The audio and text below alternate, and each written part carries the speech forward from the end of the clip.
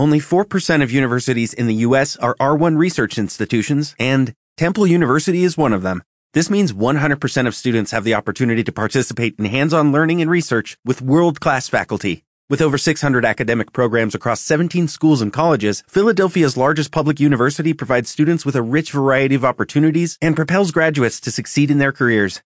Temple University. Schedule a campus tour today at admissions.temple.edu/visit. Talk shoes. Recorded live. A horse and a man above below. One has a plan, but both must go. Mile after mile above beneath. One has a smile, and one has teeth. Though the man above might say hello, expect no love from the beast below.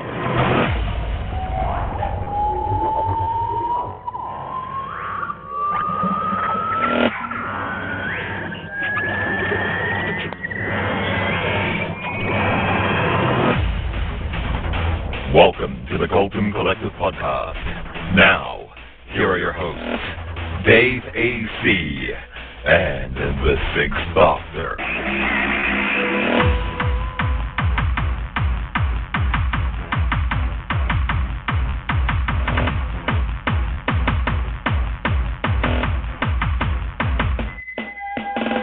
Hello, everybody, and it's Sunday. That means it's time for the Colton Collective Podcast.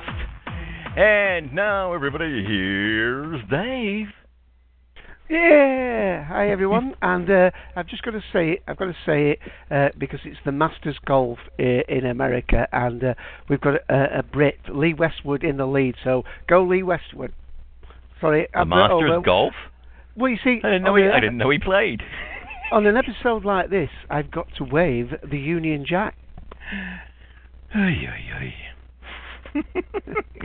Anyway, we will move on with our roll call and see who's in the collective today. Joining us is Mr. Benjamin Elliott. Hello, sir. Hello, back by popular demand. Yes, you know what I do. Yes, he's that guy. Also joining us, Robert Kerry King, 99. Hello, sir. Hello, nice to be home and not at work this week, so Hooray! hope everybody's doing okay today. We are doing just splendid. And speaking of splendid chaps, all of them, Mr. Darth Skeptical. Why, hello. Hello. And by his side in the green tights, it's Logan. And I'm back without any demand. And if you'll unmute that junior member of the collective there, Dave. Joining us is Mr. Jumpy Ghostface, otherwise known as Liam. Say hello. Hello. There we go. Hi, Liam. Put him back into the cone. Hello. All right. The doppelganger to my son, although he's a lot older and lives somewhere else, Mr. Randolph Thor, lover of pie. I haven't had pie in a few weeks, but yes, hello everyone. How dare you, sir? How very dare you? All right, she just squeaked in. She just squeaked in, and she has sound. It's Rowan. Hey, roar again. Roaring back into action and going down below. Hey. It's not that kind of a show. Oh, I see what you mean. The beast. Tisk, tisk. All right, joining us is the very naughty Timmy. It's Mr. Tim Jury. Hello, Tim. Well, apart from beasts in Doctor Who, the only ones I've encountered this week were the bouncers at Sailor nightclub, who wouldn't let me in because, although I was friends of the DJs playing, apparently trainers, and my hat wasn't sports in their word. Oh well. Bad boy, Timmy.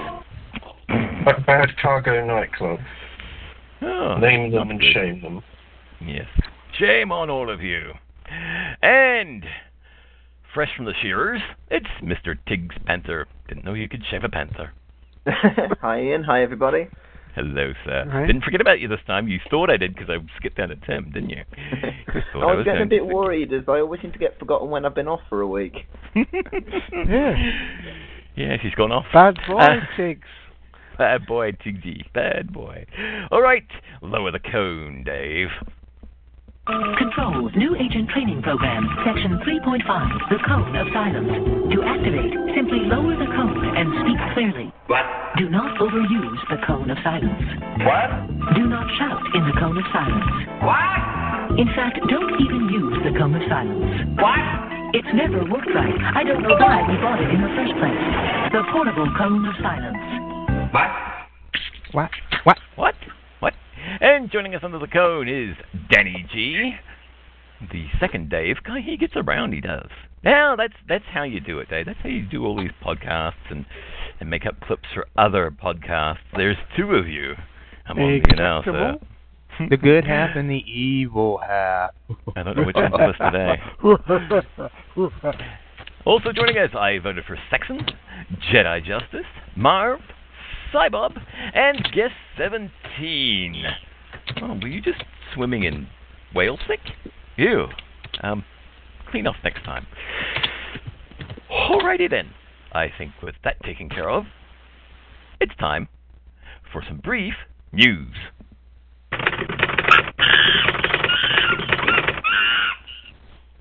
Would the owner of that monkey please contact me later? It's been at your wine supply. All right. For those of you who joined us late, we're doing some brief news, so if anybody else has anything, make it very brief, because we are under a time constraint because there's this thing called Podshot coming up later. Never okay, heard I got of my it myself. hands ready. I'm ready to go. I'll make it brief. All right, but first, it's Mr. Benjamin Elliott. Okay, greetings. First up, just a reminder to everybody that coming this next weekend, 17th and 18th, is the Doctor Who Nami, where the Doctor Who season launches in Australia on ABC One, Canada on Space, and the U.S. on BBC America. People of the various countries should have their TV listings by now to save some time. ABC One, of course, will air it commercial-free with a preview on their online service. Space will be airing the show uncut in a 90-minute slot. BBC America will air it in a 70-minute slot uncut on Saturday night only, and then in a 60-minute slot with the usual 15 minutes of commercials, so about 20 minutes chopped out, beginning Sunday afternoon and further repeats. I don't need to repeat that. You guys already got that. So that's the Doctor Who premiere next weekend. And on PBS stations, it seems they have gotten the rights to at least some of the 2009 specials. KUHT 8 in Houston will start airing them next month, and they'll be airing the Waters of Mars even a mere 5 months after it aired in the UK. This is on 5 months after it aired on BBC America on a PBS station. So nice to see that getting faster. BBC America is making news because they have decided to add another classic British science fiction program to their lineup.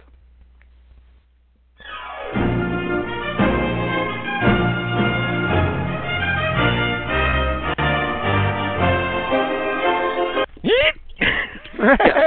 Star Trek The Next Generation, the most British Star Trek of them all with the most British cast, will begin airing weeknights on BBC America at 8 p.m. and 11 p.m. on April 26th, the date that they go to 2 feeds. This means that most of their weeknight lineup, which was airing from 8 to 10 Eastern, will be moving from 9 to 11 Eastern. So, that British drama, Star Trek The Next Generation, comes to BBC America.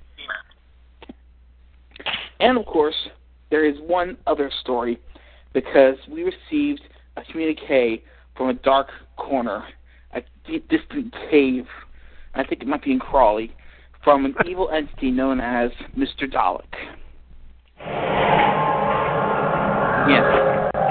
It reads, Humans for the world. Wah-ha-ha-ha-ha-ha-ha-ha. Ha-ha-ha. We have convinced the BBC to delay the showing of Victory of the Daleks on BBC HD next weekend. BBC One viewers will get it at 6:30, but BBC HD viewers will get it at 8:25. This will ensure that there is no way the BBC can get a confident, true estimate for the ratings for that night, because some people will watch it on both stations. Example, your co-host on your show. So this will guarantee that Doctor Who ratings are confused and convoluted, and will result in the victory of the Daleks. Signed, Mr. Dalek, Wahahaha, Crawley. So, I guess the Daleks have won. So now that the Daleks have finally conquered the Doctor Who ratings, back to you. Thank you, sir. And sorry for the delay on that. That was supposed to sound seamless, but oh well. It's a live show, folks. What can you do? Now, yeah, the Robert, BBC. I was just going to say the BBC HD are getting in trouble with things like that because they delayed Ashes to Ashes, the high definition version of that, because of the golf, and that put a lot of people upset because it means they're going to have to watch everything 1 week late now. But that's another story. Sorry about that. Yes. All right, Robert. I understand you have some brief DVD news. Yes, I got brief. Actually, I'm very surprised this year, not only with the new series, but we got a lot of Doctor Who coming out on DVD this year, I noticed, and that's great for us. More to add to our collection, so to say. The few that I do have right now is, now I noticed that the Curse of the Paradon, the two of them, the Monster Paradon, I've seen they're coming out separate here in the U.S. Now, it's kind of interesting that they're in a box set over in the U.K. But as far as I've seen... They've decided that Americans want stories that aren't consecutive released separately now. So they don't. So now, from now on, box sets that aren't consecutive stories will probably get divided up. Oh, that's nice.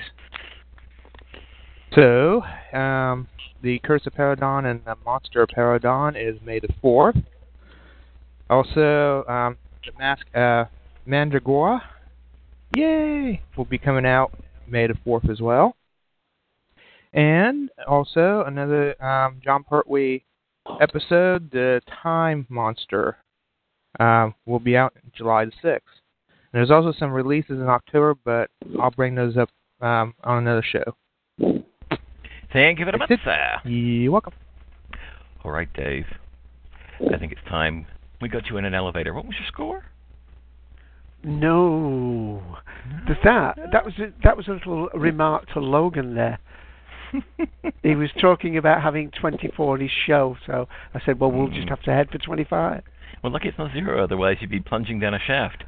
Exactly, indeed. Well, if you want to give a little warning, I've got a very short clip. In fact, a couple of little short clips to play as we enter our main topic. Okay, here lies the warning. There be spoilers from here on out, because we are reviewing The Beast Below. So that entails us actually talking about it. So if that's not why you're here, then you should probably leave and listen to this later. Enough? Yes? Yep. Okay, so roll that beautiful bean footage. You got a 0, didn't you? Yes, so? You'll have to walk home then. Walk to London? That's 20 decks. You can't ride a Vader with a 0. You know what happens. You'll get sent below.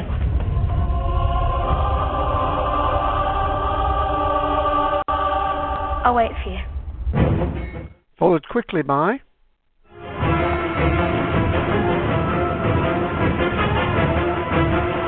Welcome to Vataverse, sponsored by McClintock's Candy Burgers. When I was 7, I had an imaginary friend. Last night was the night before my wedding. Come on, Pog.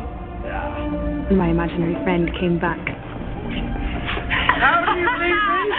Okay, your box is a spaceship. It's really, really a spaceship. We are in space! Woo! What are you bleeding? I've extended the air shell. We're fine. Okay, and I'm going to go first, if I may, because I'm going to be in Darth's corner, I think, this week. Because it was you can never tell with Darth.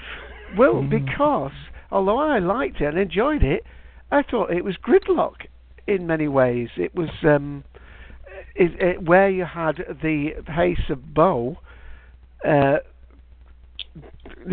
using all his life force to keep the people safe below. This was a switcheroo. the people were safe above, and the creature, not the face above, but the whale, the space whale, was below, keeping them alive. So I thought there was a bit of a switcheroo. But I've got a feeling that this is an episode that will grow on me. I quite liked it. There's some things towards the end that I may have issues with, but again, I like the setup. Was slightly worried when we started off with young children in the scene, not because I don't like young children, but because I'm always worried about whether their acting performance is going to sort of be a limiting factor. We were proved wrong last week with the young girl who played the young Aimee. The girl in this one was again an excellent young actress, and it seemed to work. It was creepy. It was certainly, as he said in The Confidential, more of a fairy tale type of Doctor Who than we're perhaps used to, and there was a certain mixture of strange and unusual ways to bring up this city. There were reflections of things like Discworld, one would say, with the world on the back of a turtle or whatever you want to see. There were some strange choices in it, but the one thing I don't know whether the people outside the UK might have noticed is that it's a Bonnie Scott that brings down the Queen of England, and I bet there would have been a lot of cheering in Scotland when that little bit happened.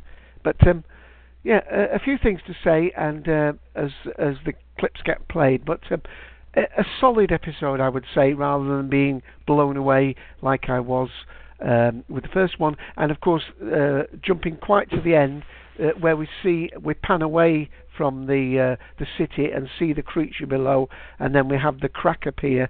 I suppose because of that, they had to introduce the crack in episode 1, but I still think it's too early to be bringing that into it.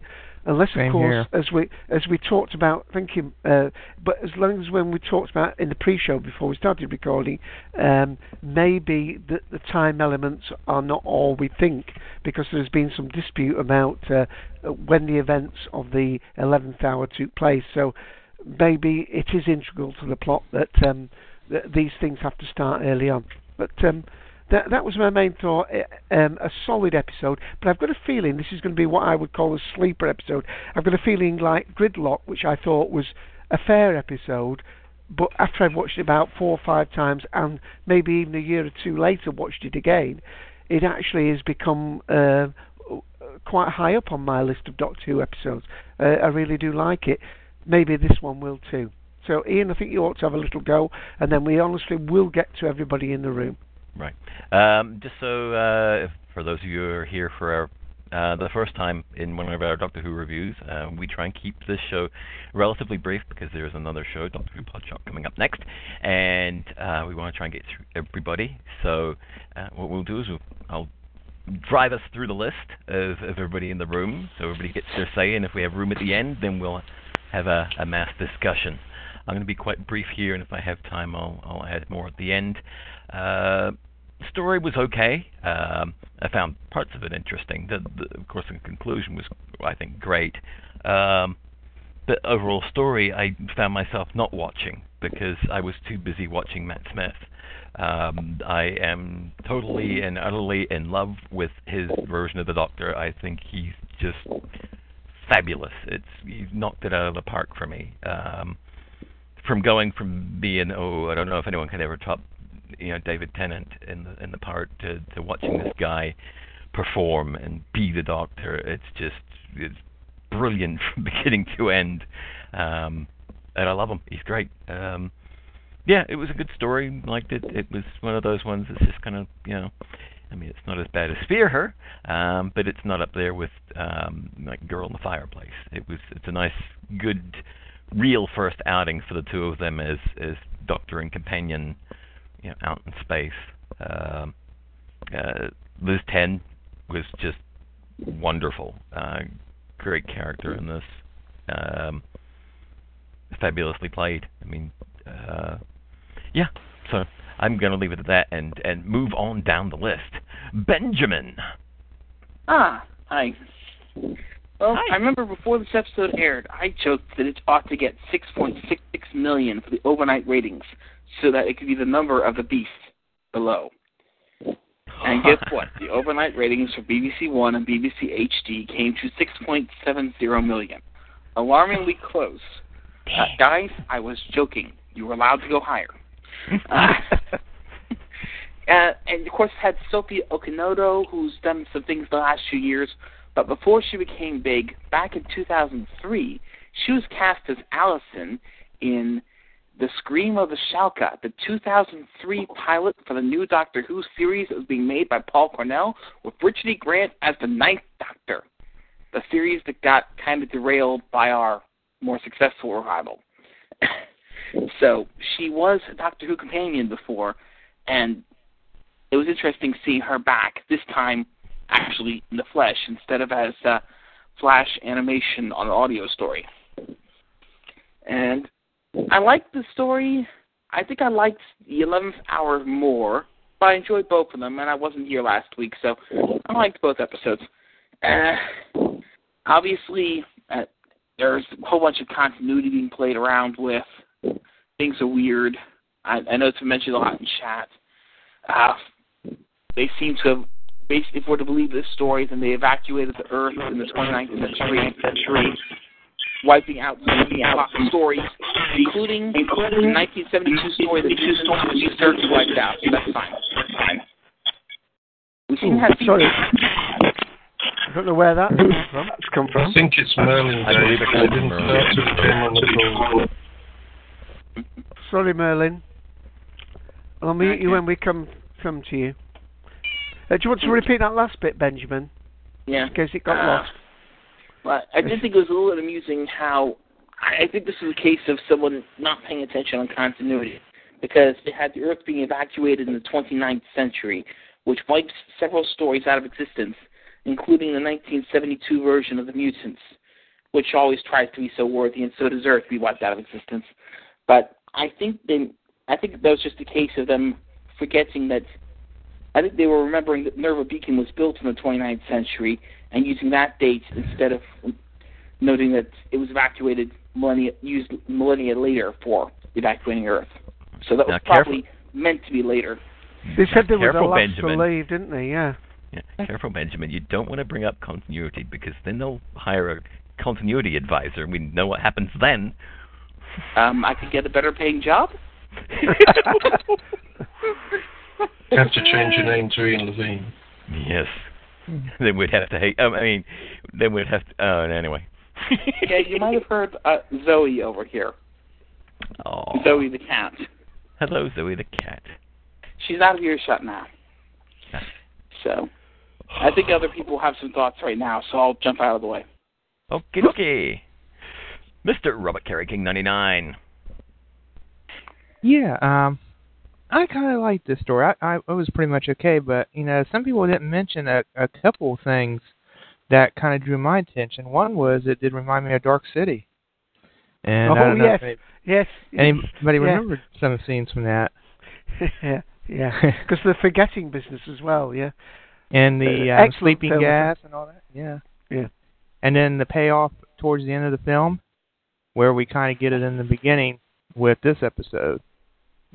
City in Space, which was quite interesting. So, yeah, that was kind of cool. Also, the Hitchhiker's Guide to the Galaxy, the water. I'm surprised nobody mentioned that. With the water on the floor? To be fair, not many people have had their say yet, so it may well be something that somebody would have brought up. I will bring up. Yeah, I just said the towel was missing. I thought it was kind of interesting on that. But, also... a lot of people on the boards was reminiscent of certain things from Star Wars as well. And if you gentlemen don't mind, I got a 55-second clip to bring up, especially the scene where they get out in the garbage in the Doctor Who episode. What the hell are you doing? Somebody has to save our skins. Into the garbage, Flyboy.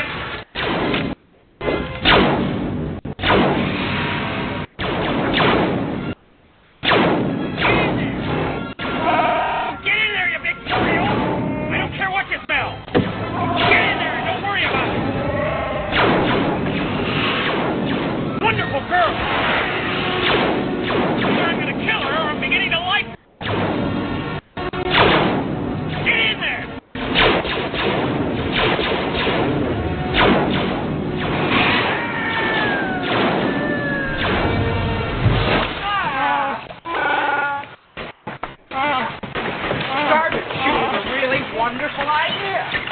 What an incredible smell you've discovered. Oh, Wookie yeah, on our show. What a lovely smell you discovered. And some people have been mentioning that, and also the scene from The Empire Strikes Back about the creature that the Millennium Falcon enters. So, yeah, that was kind of a nice little nod, from Stephen on that. But I did really accept Matt Smith. I felt with this one he did put his stamp on being a doctor. I had kind of some problems. If you remember last week, I felt last week's episode was more David Tennant to me, but I can really see Matt Smith putting his role as a doctor in this episode. So, I really did enjoy it. I thought he took on more of the persona of the first Doctor this time. He was doing the waving his hands in front of his face and fidgety bit. I saw quite a lot of the first Doctor, I thought, this time.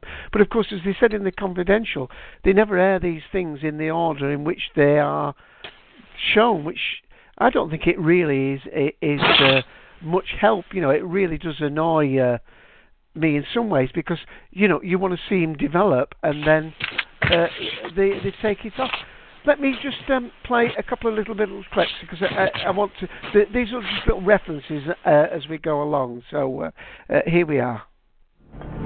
Thing 1. We are observers only. That's the one rule I've always stuck to in all my travels. I never get involved in the affairs of other peoples or planets. Ooh, that's interesting. So we're like a wildlife documentary, yeah? Because if they see like a wounded little cub or something, they can't just save it. They've got to keep filming and let it die. It's got to be hard. I don't think I could do that. Do you find that hard, being all like detached and cold? Doctor?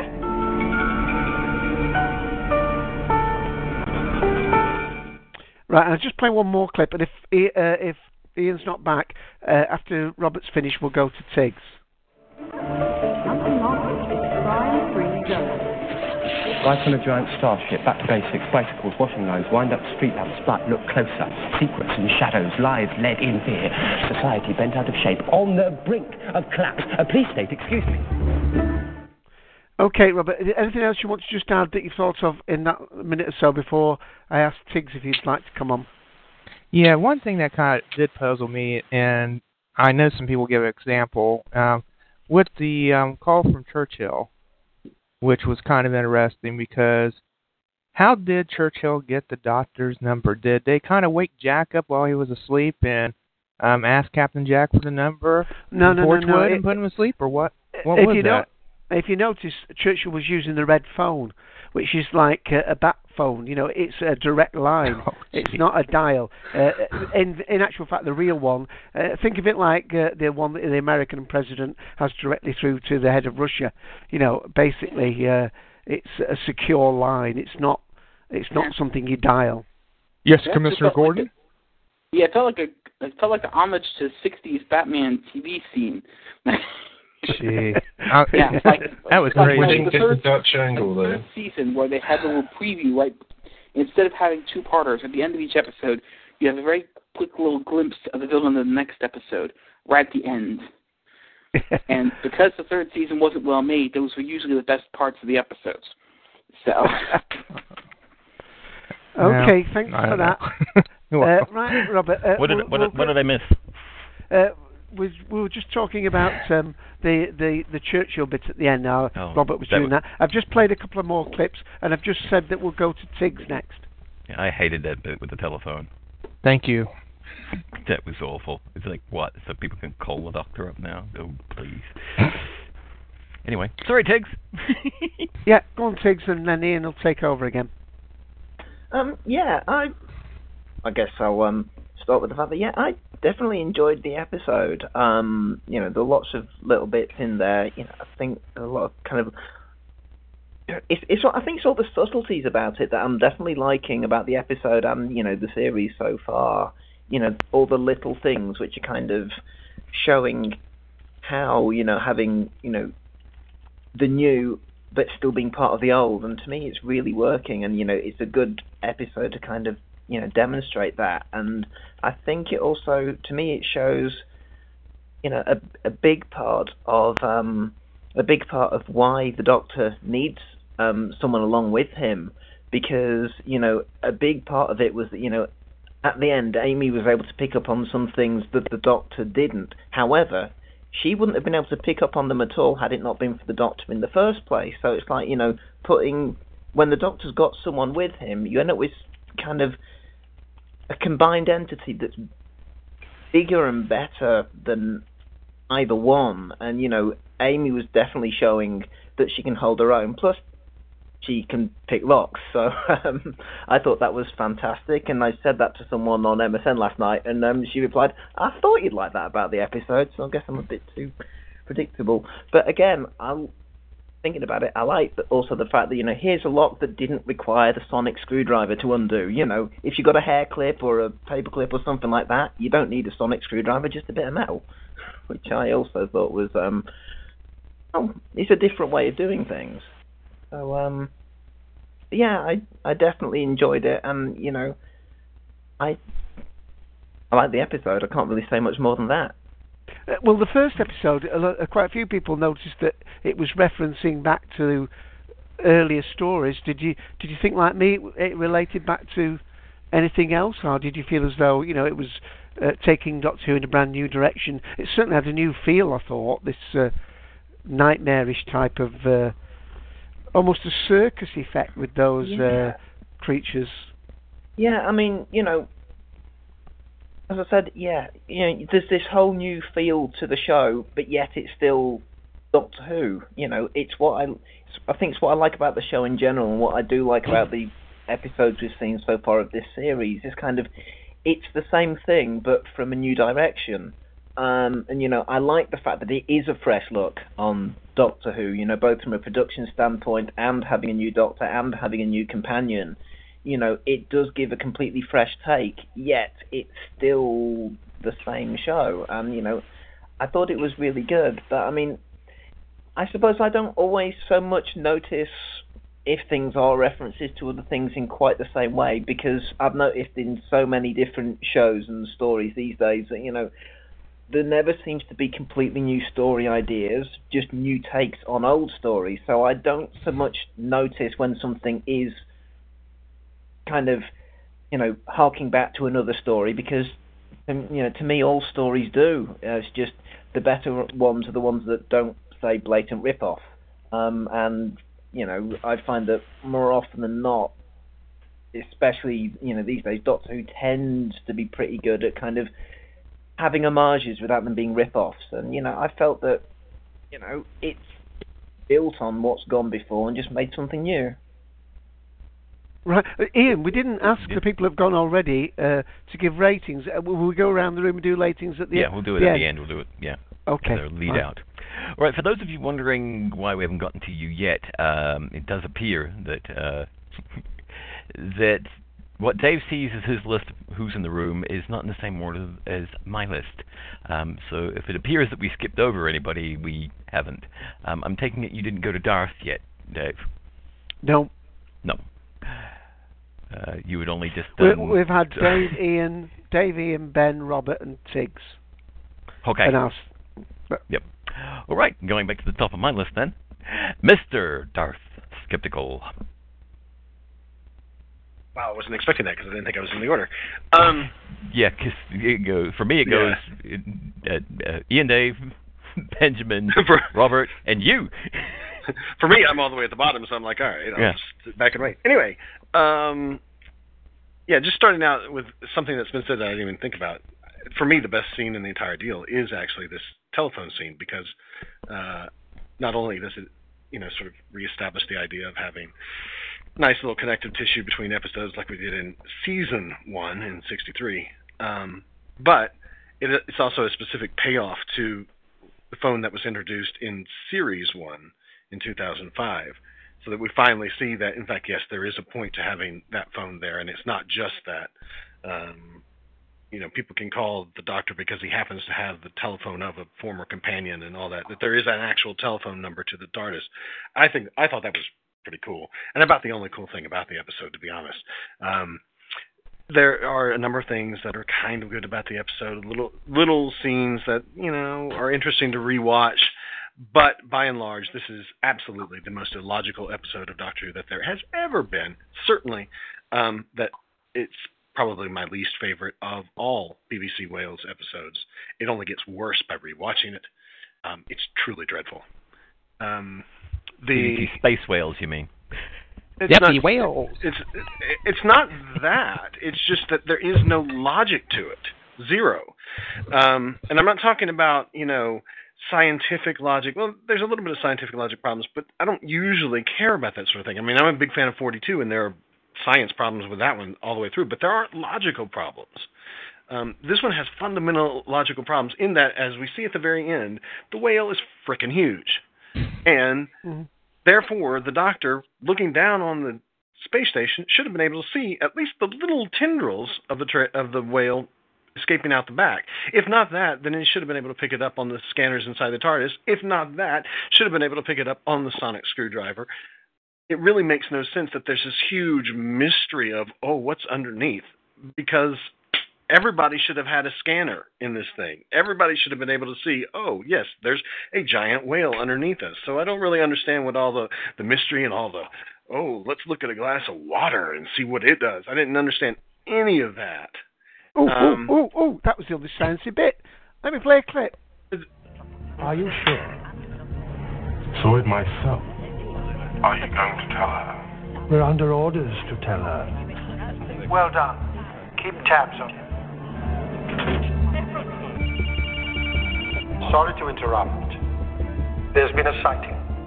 London Block, Oxford Street. A man. Did he do the thing? Apparently. I'll have a look on the monitors. Did he do the thing? Yes, that's what the Queen of England is waiting for some guy to look at a glass of water. Totally stupid. Then you have the plot point that Sophie Okonoto herself realized, and it's perfectly obvious the very first time you see it, and that is, why the hell is the Queen wearing a mask? How does that possibly hide her, since nobody else is wearing a mask? It's totally stupid. Okay. Like B from Infinito almost. Right. Well, I can imagine the populace going, there's the Queen again. Right. Well, actually, I thought the mask was for our benefit, because I thought it was going to turn out to be... Of course it's for our benefit. No, but I thought it was going to be River Song when I saw the girl sat with her back to us and that mask. I thought it was going to be revealed as River Song. Well, maybe, I don't know. I suppose that's the one interpretation if you haven't been following any of the spoilers, or whatever. And, fair enough. But, I mean, within the internal logic of the episode, forget about anything else. It clearly makes no sense. And then you got the whole thing of, so they get deposited on the tongue of this whale, which in itself is a fun idea, even if it is obviously derivative. But then they show the exterior of the mouth, right? You see the teeth. Well, where is that going to lead to? That's going to lead to open frickin' space. Yeah. So how are they possibly not getting sucked out of that? And really, that part of it was, well, I mean, I'm not too big on science, so whatever. Maybe there's this force field that is in front of it or whatever. But the question is, how do they end up where they end up? Logically, geographically, when you think about the composition of the shot, how do they end up on a side, whatever the hell that was, a side pipe, an overflow pipe, whatever it is he calls it. It doesn't make any sense from the way that the thing is set up in pure acting terms, in pure blocking terms. Yeah, you mean they would have been vomited out into space, one would have thought. Something, or, and even if that revealed them to be captured in a force field or whatever, that would have been fine, but how they can get from, I mean, look, the puke is rushing at them in a certain direction. It's headed straight for the teeth. How the hell do they end up on a side? It doesn't make any sense. So that's stupid. It's one of those little throw-ups where you swallow it back down and go, oh, God, I wish I hadn't done that. I guess, but, that's stupid. Hey, it did lead to the lovely set of lines, this tunnel smells. It's not the tunnel. I suppose if you could understand Matt Smith doing that, yeah, that's fine. And then, you've got the entire... So the basic plot forgetting about what emotional impact it has on the characters in the plot. Basic plot's stupid. Then you have the emotional arc that's caused by the plot, and that's just totally stupid. I mean, please, how the hell does Amy know any of this stuff at this point about the Doctor? How is she able to? How does she know that the Doctor is old? What are we supposed to believe? That just because she happened to see some faces of some guys maybe up on the tower on Royal Edward Hospital, that she can then assume that the Doctor is, hundreds of years old? No. I mean, there's no telegraphing of her knowing that about the Doctor, and that's absolutely critical to her making the assumption about the whale. Then you have the Doctor himself, and that's just totally stupid. I mean, the Doctor is not going to come up with this stuff. The Doctor's not going to take a look around. I don't understand how the Doctor gets to the point where he gets. It doesn't make any sense to me that he's, that easily prepared within a matter of 30 seconds or whatever to kill this creature, to kill the last of, especially since it's the last of the kind. It makes no sense when you consider Face of Bo and his relationship with the Face of Bo. So he's going to, with another last of the kind people, he's going to just automatically lobotomize him. Come on. I mean, that just, it's so undoctor. It's so undoctor. Isn't the story really the fact that the episode 1 established the Doctor, episode 2 established the companion? That's the note he must have had written down. Sure. I mean, that's what it's designed to do, just like Fires of Pompeii is designed to sort of give us more about Donna, fine. But it doesn't do that. It doesn't do it in an incredible way. It does it in the worst possible way, and that is by defining the Doctor so completely outside of the realms of what his character is that it makes you hate the Doctor. It makes you like Amy, and it shouldn't be that way. It should be that you sympathize with the Doctor's position and you absolutely think that the companion has done the right thing by helping the Doctor have that position.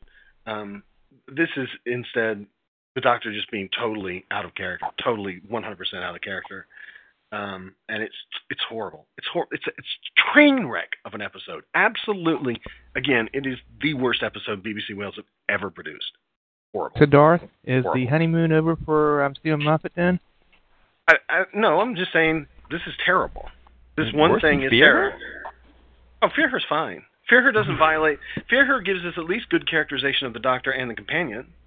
I mean, you might not like the plot, but it doesn't violate the central rules of the show, and it is within itself logical, even if it may not be the most exciting thing in the world, but at least you don't disbelieve the Doctor anymore. In fact, it gives us more information about the Doctor. I mean, Fearher at least tells us, oh yes, he's a grandfather, definitely. There's a biological grandchild out there. That's at least something that advances the plot. This doesn't advance the character of the Doctor at all. It draws that character back. It makes that character look worse.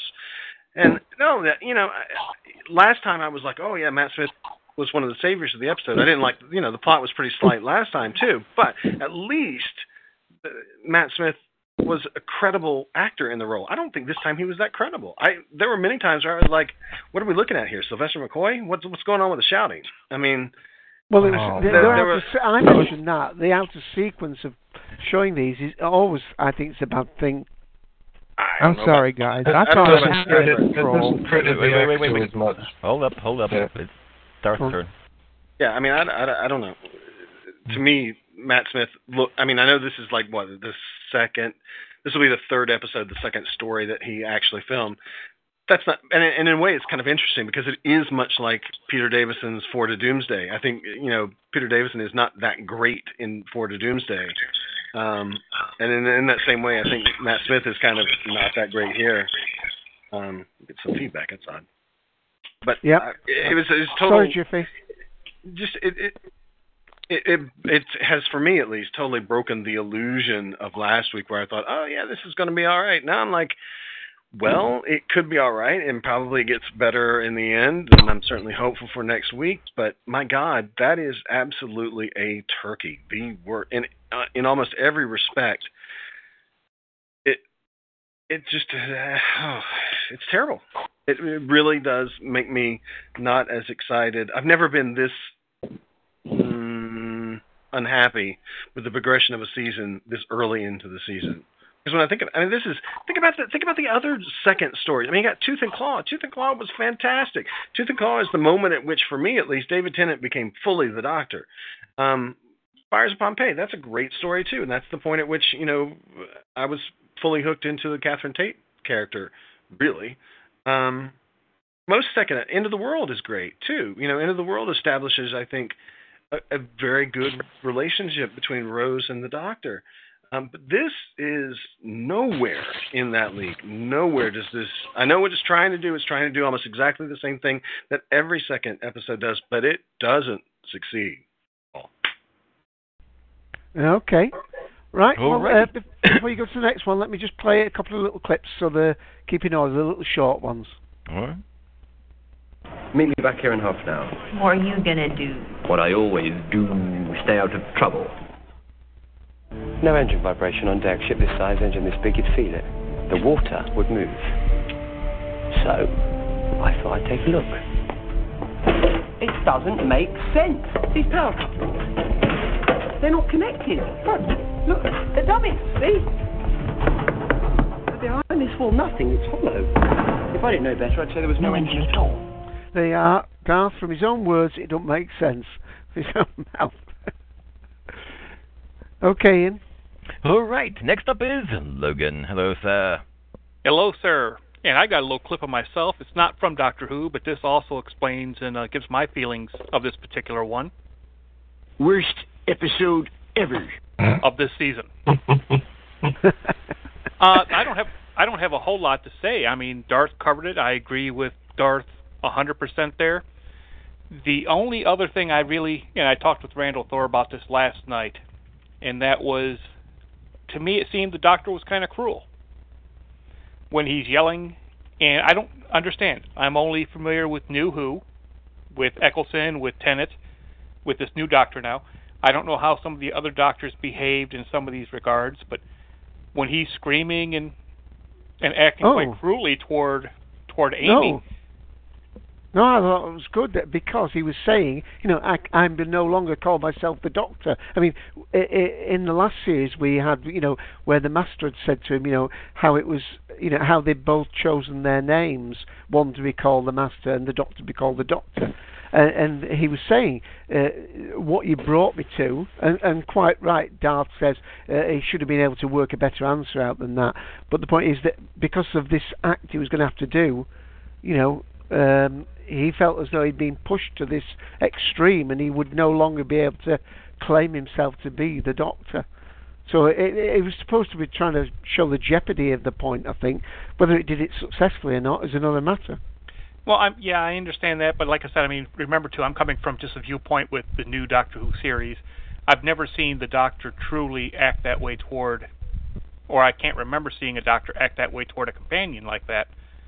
And it just, I guess it threw me for a shock, and I'm going to be wondering how this Doctor's going to be in the future. Is he going to be bouncing around? Is he going to be happy-go-lucky in one case and then somewhat cruel in the next case? And also, just for a few people typing into the chat room there, you got to remember what I said about this worst episode ever of the season. Now, of course, it's only the second episode, but I loved last week. Last week was great. This one was a letdown for me. And I'll wait to see next week what happens there. Now, if you might have to go soon, do you want to give your rating now if you're not going to be around for the end? Well, I won't be around for the end. I would say, what do you use for a scale? Out of 5, 10? 5 is the normal one, yeah. Out of 5, 3.5. Okay. I mean, like I said, I have to give it a little bit better just due to the fact that it is just the second episode with this new Doctor. I like Amy. I thought it was a very good Amy episode, but I agree with Darth, who, sir, you are a genius, and thank you for describing all that for us. But yeah, everything, especially the vomiting scene, I was asking the same thing. Where are they getting vomiting out to? Just a lot of inconsistencies there. And that's it. Cheers. Alrighty. Moving on down the list. If you would please unmute him, sir. Mr. Jumpy Ghostface. Hello, Liam. Liam. Hello. Hello. Hi, hey, Liam. So what do you think of the episode? I said hello. What did you think of the episode? I pretty much have to agree with Darth. I don't know who you are. You're not mine. I didn't like it very much. How What, come? because you thought it was silly, or because it didn't work for you? Huh? Was it because you thought it was a silly idea with the whale, or you just didn't think it worked very well? No. There's another part which I don't understand. Why would they keep their mouth open when they're about to be flushed out of a mouth vomit? Well, yeah, it was. I mean, like Darth said, it was nowhere near airtight, its mouth, but it was supposed to be clenched. What he's saying is, when the big wall of vomit is coming, they're standing there with their mouths open. Oh, right. In disbelief, maybe. Yeah, that's the last thing I'd open. I did not understand that. And afterwards, Amy even spit out some of the vomit. The other thing is, of course, they could have been, like people that are going underwater. You open your mouth, take a big breath, because they knew they were going to have to hold the breath for the next few seconds. True.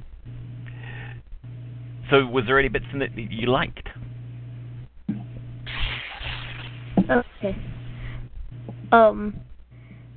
Why would the Doctor be screaming, using all his air when his mouth was open? Was there any bits that you really liked in the episode? I don't really have a favorite. You didn't like the fish line? It was okay. What do you think of Liam? Huh? I want to ask Liam a question. Did you like the mechanical people that were in the booths? Huh?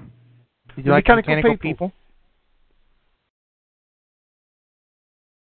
Huh? When their heads turned? When they turned their heads. The smilers. Oh. Thank you, Ray. I didn't quite understand the point of that. You're not the only one. Okay. I didn't quite get the point of the smiler. Did you like the thing he did with the water? Why were they needed on the ship? Well, they were like the policemen, weren't they? Really? Yeah, They wanted to make certain that anyone got intercepted who started to question things. They have the smilers. If anyone seems to be questioning stuff or through their behavior, endangering the fiction of their world, then because the smilers, these people get pulled aside. And how short the episode was, they could have spared a scene or two to give a little bit of context, because if we have to put it together like that, then it wasn't well done. But I'm pretty sure that's where it was going. Yeah. Okay. We'll come back to you at the end for your rating. Huh? We'll come back at you at the end for your rating. Back under the cone with them. All right. A couple of people have put into chat just briefly about the whole video that Amy made. They never show when she made that, and the problem is, I think, in editing, where they don't show that kind of little jump which they need to do, because what happened is she watched the thing, she recorded the message, then she hit forget. And so what you actually see is the progress in time from her point of view, where she's watching the thing, and the next thing she's doing is hitting the button. And so the doctor comes in and says, oh, looks like a 20-minute memory wipe. So she watched all that stuff, recorded the video, then hit the forget button. I think we should maybe point out that this episode has the most number of credited editors of any episode of Doctor Who, which only speaks to how bad it really is. Still didn't get it right. Yeah, they just kept chopping and had too many cooks in the kitchen, as it were. I wonder if they got in trouble with Staples for ripping off the easy button and had to do some emergency editing to get out of it. Because I'm certain Steve Moffat must have gotten this idea visiting a Staples store while in Los Angeles for one of the Gallifreys, or seeing an ad for, oh, that was easy. Yeah, of course. We have Staples here as well, Benjamin. it could turn out, of course, that this is what you might call the bottle episode, and it was done, on the reduced budget. I mean, they even had Magpie Electronics in it, didn't they? From that's going to be a running theme according to Confidential. Ah, right. And also, if well, you it already notice, has been. On a lot of the view screens, the font type used for all the displays like Starship UK, it's very reminiscent of the early BBC logos. Okay. We're going to Randathor before, and then yes. Tim, did you say? Randathor. Hello, sir. Hello. Pretty much, Darth actually, everything that I had written up earlier today to go over on this episode, Darth actually pointed out before I did. It was all those inconsistencies scattered throughout the episode. And my sort of joking response to that is, hold on, I don't see if I'm... Okay, there's just a connection problem that I saw on TweetDeck, so I wasn't sure. Anyway, just my joking explanation for that is it's caused by the cracks in time. It's the story arc. But overall, this was not my favorite Stephen Moffat episode. It was written by Stephen Moffat, and I was expecting something good. This one, it's not my favorite. Not my favorite at all. And sort of my last comment, well, besides all the story arc clues that I picked up, was that the whole Space Well thing reminded me a lot of there was an early Game Boy game, The Legend of Zelda: Link's Awakening. It reminded me of the Windfish from that game. It's the whole idea of a fish that flies through space. No, not a fish, but a whale that travels in space. Of course, this one had a civilization built on it, but yeah, that's that. Well, not to cut you off because I want you to talk, but I've just realised the next clip really referred to that last bit you mentioned, Ian, so let me just play this short clip. All the information I'm about to give you will be erased from your memory. You will continue to enjoy the safety and amenities of Starship UK, unburdened by the knowledge of what has been done to save you. Here then is the truth about Starship UK, and the price that has been paid for the safety of the British people. May God have mercy on our souls. Yep, we're going to bail the banks out. Oh, sorry, no, a different show. Go on. Go on, Randall. Yeah, it's just going up onto we already, of course, have what looks to be the series story arc going on, and I picked out quite a few clues, and it's like there were things like we had another 20 minutes. Apparently Amy lost 20 minutes there in the voting booth, and 20 minutes goes back to the 11th hour. There was 20 minutes left for the Doctor to save the world. There was 2 years missing, and if you looked at the display when the computer said how old Amy was, it said 1308 and said 1306. There was a 2-year difference there. There was a 0 and another appearance of 0, and of course 1308, 1306, and those are pretty much the arc clues that I picked up on. And, well, if anyone wants to pick up on the whole Scotland agenda, there was another reference to that. I mean, as I said, I think I said it beforehand, to heck with this whole gay agenda thing. What is Stephen up to? I mean, I shouldn't have to explain. You're very low, Ian. Your volume's just gone low, Ian. Really? Hello? Okay, you're back. You're up now. Yes. There you are. Yes. Where? I shouldn't have to explain to my son that there are Scottish people out there. I mean, I don't want to have to broach that subject with them. It's just not right. I mean, they're just shoehorning it in, shoving it down our throats that there are Scottish people out there. I mean, come on, Stephen. Twice in the last 2 episodes. Come on. Sorry, I'm having a go at real fans. And they got their own ship. Ooh. Oh, of course, the last arc clue is the obvious crack on the side of the ship in that last shot. Alrighty. Is that it, Mike? That's all that I have. Moving on down. If you would please unmute the lovely lady. Oh, you're going to Tim? I thought you were going to Tim next. No, if you'd watch the chat. Oh. It's Rowan. I was too busy listening to your rant. Thank you. That's much better. All right, what did you think of the episode? Oh, well, am I going to be the only one to say something positive about it? I did. I was positive, mostly. Oh, it's just like, I found it very, nobody seemed to mention the fact that Amy made decisions in this episode without the doctor. The doctor, of course, was yelling at her because she made decisions without him, but then he had to take all the consequences from making those decisions without even knowing that he was making decisions, if that makes any sense. Yeah. Well, Doc brought up Fire Pompeii, which kind of reminded the decision with the doctor and Donna in that one. That was kind of reminded me of that. Yeah, but anyways, I love the Smilers. Even though a lot of people didn't understand them, I kind of did. They were kind of like the teachers, because you see them in the schools, where they were kind of like the administrators. But what really freaked me out is when, towards the end there, when they actually went to that fourth smile and they got up out of the booth. Yes, that was a surprise. Oh, yeah, that got me with that one. And I love the whale. I'm sorry, but I really did like the whale. And the fact that Amy figured out, when I saw those claws at first, I was thinking of the macra. And I wasn't actually talking about the whale itself, but those little tendrils coming up. But at first, when I first saw them, I was thinking more of the Mara. The snake thing from going way back in Davison era, which kind of freaked me Kendra out. and Snake Dance, yeah. Yeah, Kendra and Snake Dance, yeah.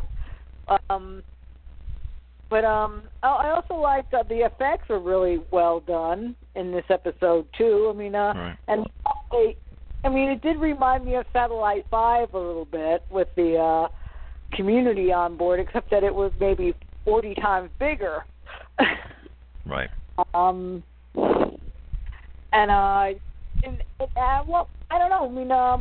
I think the fact that the whale was friendly and that it was being tortured was a bit of a moral issue. And then the fact that the doctor was willing to put it out of its misery to set it on its course, not wanting Amy or anybody else to hit that panic button.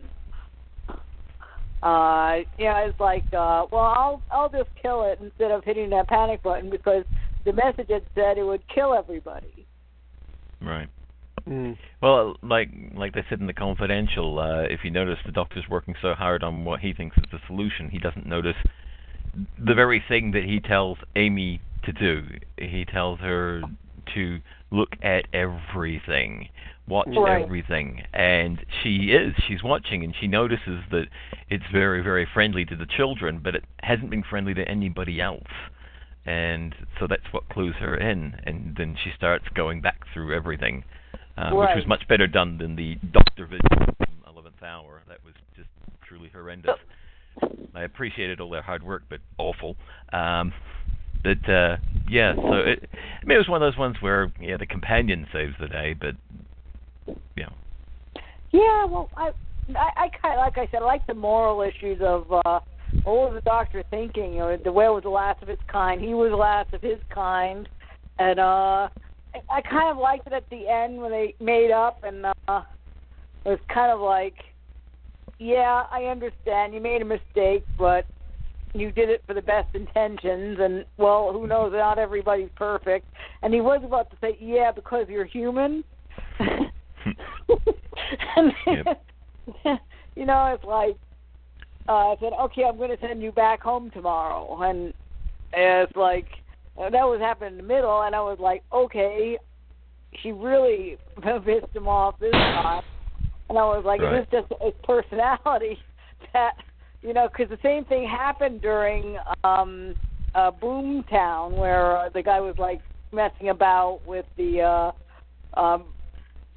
computer, with the biocomputer, and had that little port put in his head. That was from the Eshelton era, which was kind of like one of my favorite episodes from that era. Because I love the snap of the fingers, you know. It's like, it's the first time we see that, you know, like the wolf whistle is what makes it open up the port. But it's kind of like that. It's kind of like, oh, there we go, another companion playing around with the computers. Yeah. Well, it was a little bit simpler to operate. And what I could do, I've only got one more clip, but again, it refers to what we're talking to. So can I just play this now? Okay. Yes, you may. Humanity or the alien, you took it upon yourself to save me from that.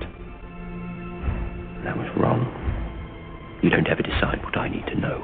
I don't even remember doing it. You did it, that's what counts. I'm sorry. Oh, I don't care. When I'm done here, you're going home.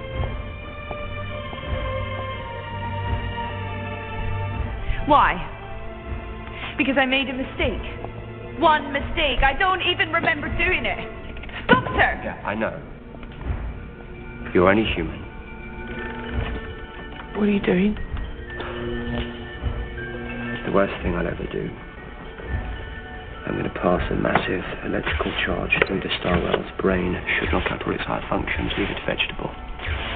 The ship will still fly, but the whale won't feel it. That would be like killing it. Look, 3 options. 1, I let the Starwell continue in unendurable agony for hundreds more years. 2, I kill everyone on this ship. 3, I murder a beautiful, innocent creature as painlessly as I can. And then I find a new name, because I won't be the Doctor anymore. There must be something we can do some other way. Nobody talk to me. Nobody. Human has anything to say to me today! Right. You know what was curious? If I can ring up, what about the Christmas invasion and the big red button? You would think the Doctor would have thought of that button instead of Amy on the application one. He's regenerated instantly. Yeah. And of course the other thing is, he's always said he's the Doctor who never would, didn't he? Which is another bit of an issue with that. But I think the whole point is it got written down. This is where the companion has to save the day. Therefore, in a way, the Doctor has to make a mistake or a poor judgment. So, Rowan, you want to finish your bit off, and then Ian can continue on. Oh, yeah. We're trying to think about other points. You already mentioned the Star Wars reference with the, at least in the chat room they did, about the going into the mouth and the teeth and everything. I kind of like that tunnel reference. Yeah, the with the tongue. Oh, we're sitting on something alive here when they didn't quite know what it was yet, and I love that point that Jumpy Face, Ghost Face said about keeping their mouths open in the way of the vomit coming up the tunnel. It's a really good point. But I was kind of more thinking along the lines of Jonah and the whale, where they're carried by the whale, and all of a sudden, or in what was that? Finding Nemo, where they're communicating with the whale, and and the whale says, "Okay, stand back to the back of my throat." So just to sum up, I mean, do you feel as though this was a flawed episode, or did you like it anyway, or what? I like these underdog episodes anyway. I like all the episodes everybody hates, so it's kind of like. I mean, there's always one. I even like Love and Monsters. So where's the mute button? Oh my! Oh, I mean, and not only because of the ELO references either, but great music in that episode. Yeah. Love Monsters for the win. Really was. But it's kind of like even Fear, like you mentioned before, at least had good acting between David and Billy. And but I did like the fact that he carried that torch, and at least didn't fear her. But as for this episode, I would probably give it a 4 out of 5 TARDIS groans. Okay. Well, that's perhaps as well you're giving that because you are, I realise, on the standard phone. We'll nip back to the people later, but that's great. Thanks. Ian, have we got 2 more without to come yet, I think? Yes, we've got Tim next, and then 57. So, right. Thanks, Alan. Bad Timmy. You're welcome. Who said that? Who said that? Hang on. Who said that? Bad boy, Timmy. I've got to do my South Park episode now, which is horribly bad for my throat, but I'm going to go, Timmy! He's gone down the well. But, well, thoughts that this one is the cheaper in the series is the surprising fact with this one is they did actually do some location filming, and it led to all sorts of weird off the grid and entirely inaccurate speculations when the set reporters they spotted oh look, it's that guy that was in a show that British listeners will know called The Demon Headmaster.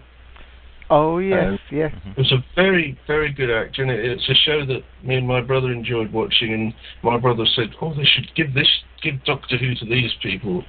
And I thought, well, they never will because it's not got that kind of budget. But it was they made it with a 2 or 3 series, but they were all adapted from a series of children's books. And Terence Hardiman was his name, I think. And so, well, yeah. I don't quite know why they bothered with location shooting, because they filmed it in some castle, so they had this sort of rocky backdrop to it, and it just didn't seem to warrant the location filming. The Smilers, what were they? They were never explained. They really, really didn't need to be there. They could have saved themselves a few pounds not having them there. Sophie Okonedo, although excellent as the Queen, lacked all credibility because she's entirely the wrong colour. Somebody had to say it eventually. Why? Excuse me, the British royal family is white. What the British in the hell are you talking about? I'm not being racist here, I'm just making you're being directly racist.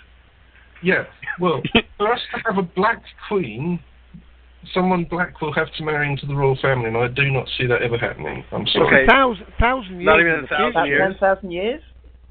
Come on.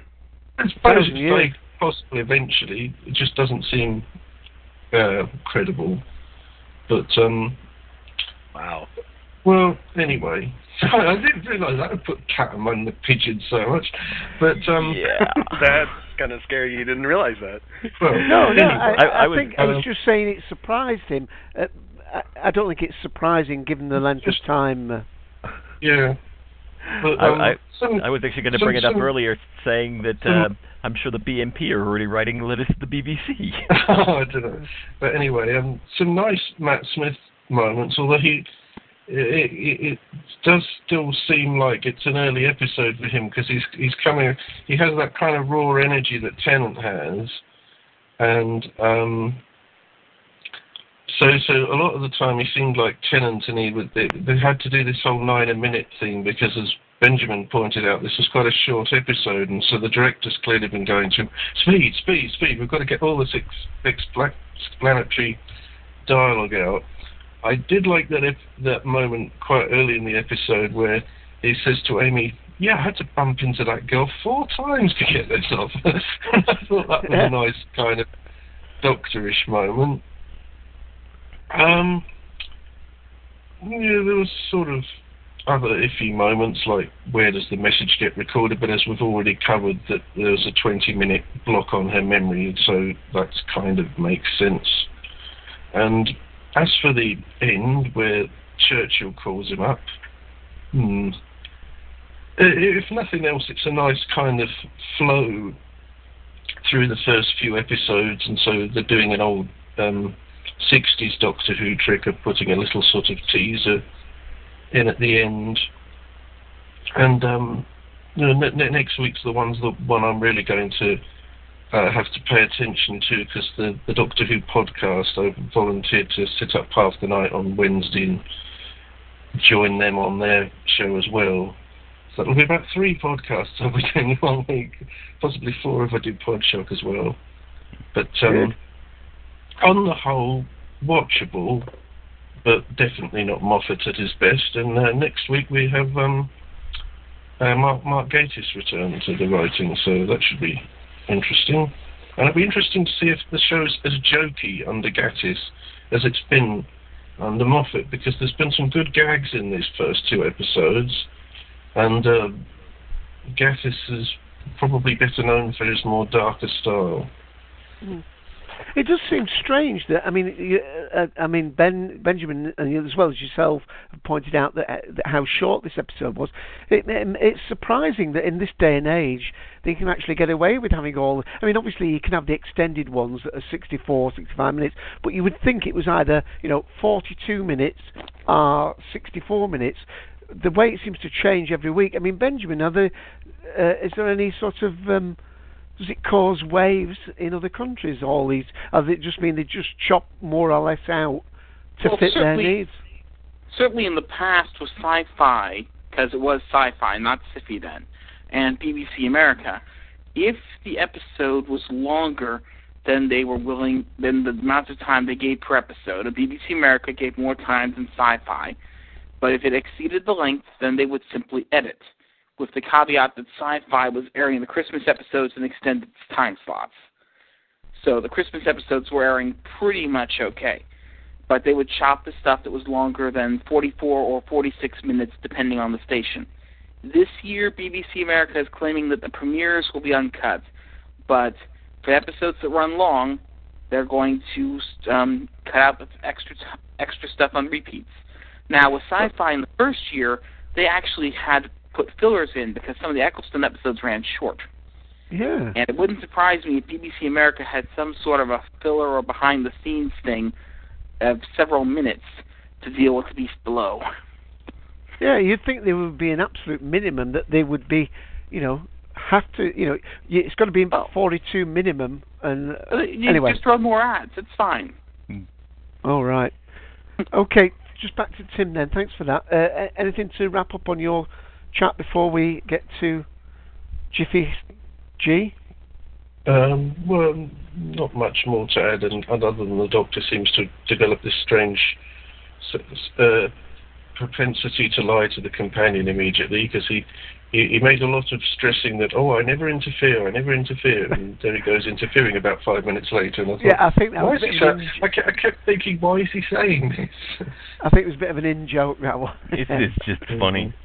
Yeah. And we have to mention Magpie Electricals, which is clearly going to show up throughout the series, and it's going to be the keep your eyes out and your pens and papers handy, and can you spot where Magpie Electricals is going to be this week? There'll be a quiz at the end of the series. Hungry. Yeah, the Doctor still got the wire in the TARDIS. Doesn't the wire in Beta? Oh no, I thought she was going to wipe the tape. Could the crack be the wire? Well, it's possible. Although he did say, didn't Stephen Moffat say there were no returning? Anyway, no never mind. Ian's running the room. Ian's in charge. Well, we've got one more person, and they've waited very, very, very patiently. So if you could please unmute Jiff T7. Hello. Hello. Yeah. Are you there? They probably stepped away from the phone. Oh, I can hear myself. Not muted. Bang. Silence in the library. Jiff? Well, we gave him a chance. Well, that's a new one. We put one to sleep. That's Ben's job. We can't have that. Yeah. Right, I'll have to mute it and put in the text if you want your turn. Dave? Right. Yeah? I have a question I wanted to bring to the room here, and Did anybody, and it might have just been me, but I just wonder with the Smilers thing, didn't it feel like a little Sarah Jane to you guys? Yes, which ain't a bad thing. Yeah. Yes, it was a little bit of a... Because they had a similar idea, didn't they, outside a circus thing where one of the episodes where they went into an old abandoned place for clowns and that. I can't remember the episode, but... Day of the Clowns. Oh, well, thank you, Darth. But I mean, they did one of the things that did please me in the confidential. They said that this is the most fantasy one of the lot. I mean, they're not going to get like this every week. They're not going to be on this vein every time. And it may well be that it was the bottle episode, but I thought it was all right, but I've got a feeling it may grow on me, even despite all the things that have been brought up. I think there was a lot to commend it, and basically, although I've told Russell T Davies off for getting into ridiculous plot points just to have a nice denouement at the end, I think that's what this was about. It was basically to show the companion had mettle. But I wonder if there'd been any Scots people aboard the ship, whether they should have pressed that button quite so quickly. Yeah. All right. Well, it appears we have come to at least the end of this section. Oh. But just hang a minute. Jiffy's putting in text. Yes. Yeah, we tried to get you on, but we couldn't hear you. Yeah. Jiff was having sound issues, so I was going to put stuff in the text, and so we will read it as soon as it's in there. So, I mean, looking back at some of the comments, I mean, I can see where everybody's coming from on it. Me, I was just kind of absorbed in Matt's performance because I thought it was very, very good. I love his Doctor. Kind of sidelined the story because it was weak. But I thought some of the performance was really good, and enjoyed it for the performance more than anything. I mean, I skipped through it today after. I mean, I've watched it twice now. I skipped through it again, kind of focusing on a lot of Matt's lines because I just, I like his delivery and the way he, the way he brings the Doctor out. And I mean, I keep looking at it going, yep, that's the Doctor, and that's the whole idea. Well, time travel's a plus. Anything with time travel. Do you want to read what's been put in the text? And then I don't know whether Merlin wants to. Oh, all right. Okay, okie dokie. And this is Jiff G7. I totally agree with Darth. My two main problems were that Amy seemed to have an unbelievable depth of understanding of the Doctor. Oh, I don't know whether that meant he's going to have another point as well. I'll read anything else if it comes in the text. And I don't know that Merlin's put a few things in earlier on, but I'm not sure I can find those particularly. He was having a conversation earlier before. Well, my understanding honeymoon is correct. over for the 45 minutes. Oh, right, okay. I see some Troughton and McCoy. Why is that I see and hear more of Davidson? So he sees Troughton and McCoy, but he hears Davidson. Okay, here's number 2 from Jiffy G. She went straight ahead and risked thousands of people's without trying to discuss. Well, probably millions. There could have been as many as 60 million on board. Well, she did try to discuss it, but he ignored her. He flat out just blew her off because she went over there, Doctor, don't do it, don't do it. He looked at her and then looked back to what he was doing and kind of like, don't talk to me, human. Yeah, so she's just like, key right. Yeah. Right, well, we said we'd try and keep it to an hour and a half. Ian, I don't know if you want to go around. Well, now we'll go around and get ratings, if people hadn't already. Those of you in the text chat, if you'd start putting them in now, and Dave will read them once we get done going around the room and getting people's final thoughts and ratings. Benjamin. I would round it up to 4 out of 5, assuming we're on a 5-point scale. Maybe like 3.8, 3.9, but round it up to 4. Okay. Robert. I'm kind of staying in the middle of the road with a lot of people. I give it a 3.5 out of 5. It seems to be between 3 and 4. Seems to be what's going around so far. Okay, Darth. Well, gotta ask. We have a new winner in terms of, no longer is Voyage of the Damned at the bottom of the pile. So this is, what would it be? I don't know how many episodes has there been. Well, 62? Is that right? So this is 62 out of 62 in terms of, BBC Wales episodes. It's a 0. 0 for plot again, Dorth? 0 for just 0. Just 0. And it's really sad. We haven't really mentioned that this space whale idea has been kicking around Doctor Who since the 80s. It's a Pat Mills idea. And it's such a shame that when it finally gets realized, it really makes no sense at all. Because it's a great idea. But just what a horrible execution. What a terrible disappointment this episode has been. Okie dokie. Wow. Mike! I give this episode 2 glasses of water on the floor out of 5. Brilliant. Well done, sir. Shaken but not done stirred. You. Okay, Helen. Yes. Your rating out of 5. I think Out she of came how many first. glasses? 5. 5 glasses? Okay, I'll give it like 4 jiggles of a glass. With an ice cube in, right, okay. Tiggs! I enjoyed the episode. I'd say about, personally, 3.5 to 4 out of 5. It had some flaws and plot holes, but when I watched it last night, I enjoyed watching it, so 4 out of 5. There we go. And Tim?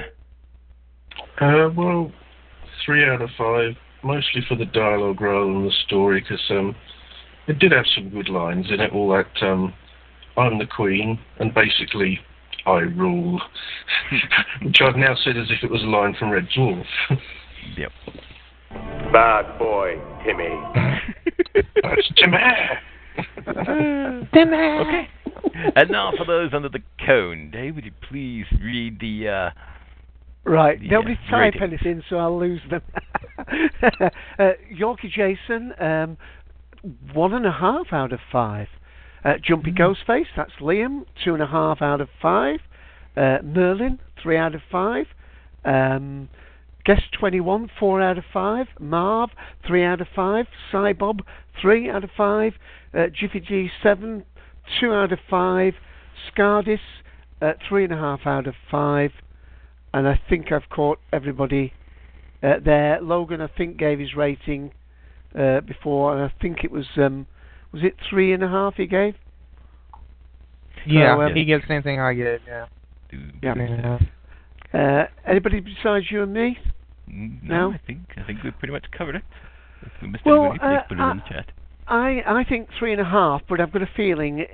I think this will grow on me when I've watched it, because I think there are some good little speeches in it, and apart from the thing that, would the Doctor ever have considered that action that he was going to take, that is doubtful. The space whale and the vacuum and so on, I can probably escape, get over that, because of the idea of in Star Trek they've had these creatures that travel in the interstellar waste and so on by whatever means it is that they survive. So 3.5 at the moment, but I'm expecting it to go up to a 4 rather than down to a 3. Okay, and for me, 3 out of 5, and it's mainly for Matt. Yeah, I thought Matt was awesome in it. But and Round has mentioned, of course, the June, the navigators in June, the space navigators. Yeah. Right. Okay, well, we're coming up on the 1.5 hour mark. Can I just do some segue announcements, Ian, and then you can wrap up? Yes, you may, sir. Right, it's a little bit late to do it, but those people who have come in as guests this week, please think about joining TalkShoe, get yourself a TalkShoe ID and then come in on the phone. The number to call in is 724-444-7444. The shows will be up shortly after we've ended the room on the TalkShoe site, 54821, but it's also available on iTunes as our back catalogue of shows. And next week we will be discussing episode 3, Victory of the Daleks, and in a little over an hour, about an hour and a quarter, Podshot Live will be taken to the airs of TalkShoe, and the TalkShoe ID for that is 23358. And with that, hopefully you'll... and thank you for all the people that have been downloading. Our numbers have definitely gone up this last couple of weeks, and we're very happy with that. Ian himself will probably get a couple of studio shows on the show. You may also find, going onto the feeds soon, an episode called Loving Doctor Who. Just to mention that that's not about the current new episodes that are airing.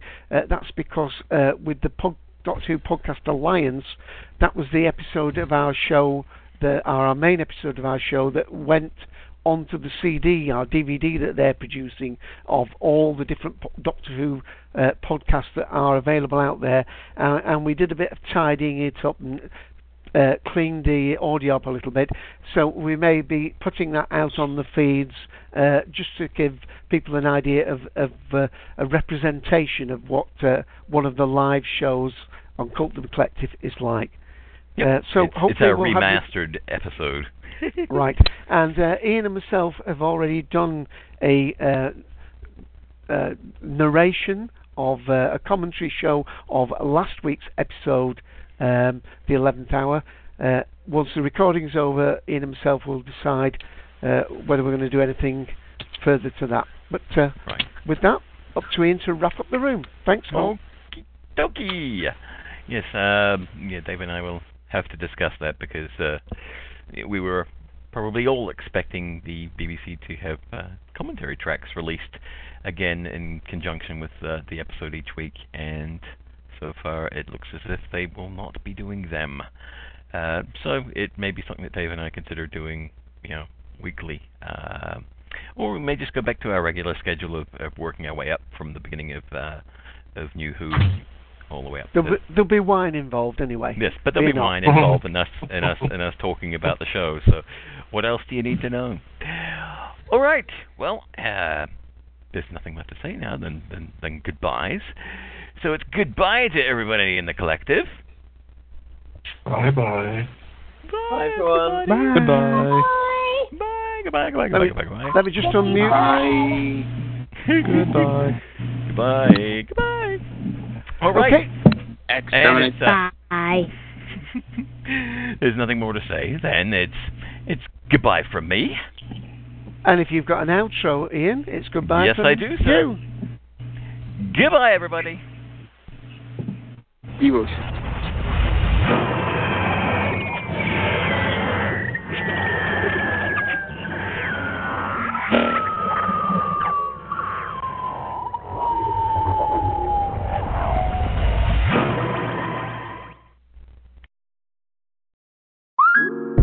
Okay, here's the situation. Our daughter Mia is leaving for her first sleepover. We have friends coming to stay, and we just got a puppy. So I go on Instacart and solve everything in one order from Kohl's. Fun PJs for Mia. Oh, new bedding for the guest room. And a vacuum cleaner that actually picks up pet hair. All delivered in as fast as 30 minutes. With Kohl's on Instacart, there's no such we can't fix. Visit instacart.com to get free delivery on your first 3 orders. Offer valid for a limited time. $10 minimum order. Additional terms apply.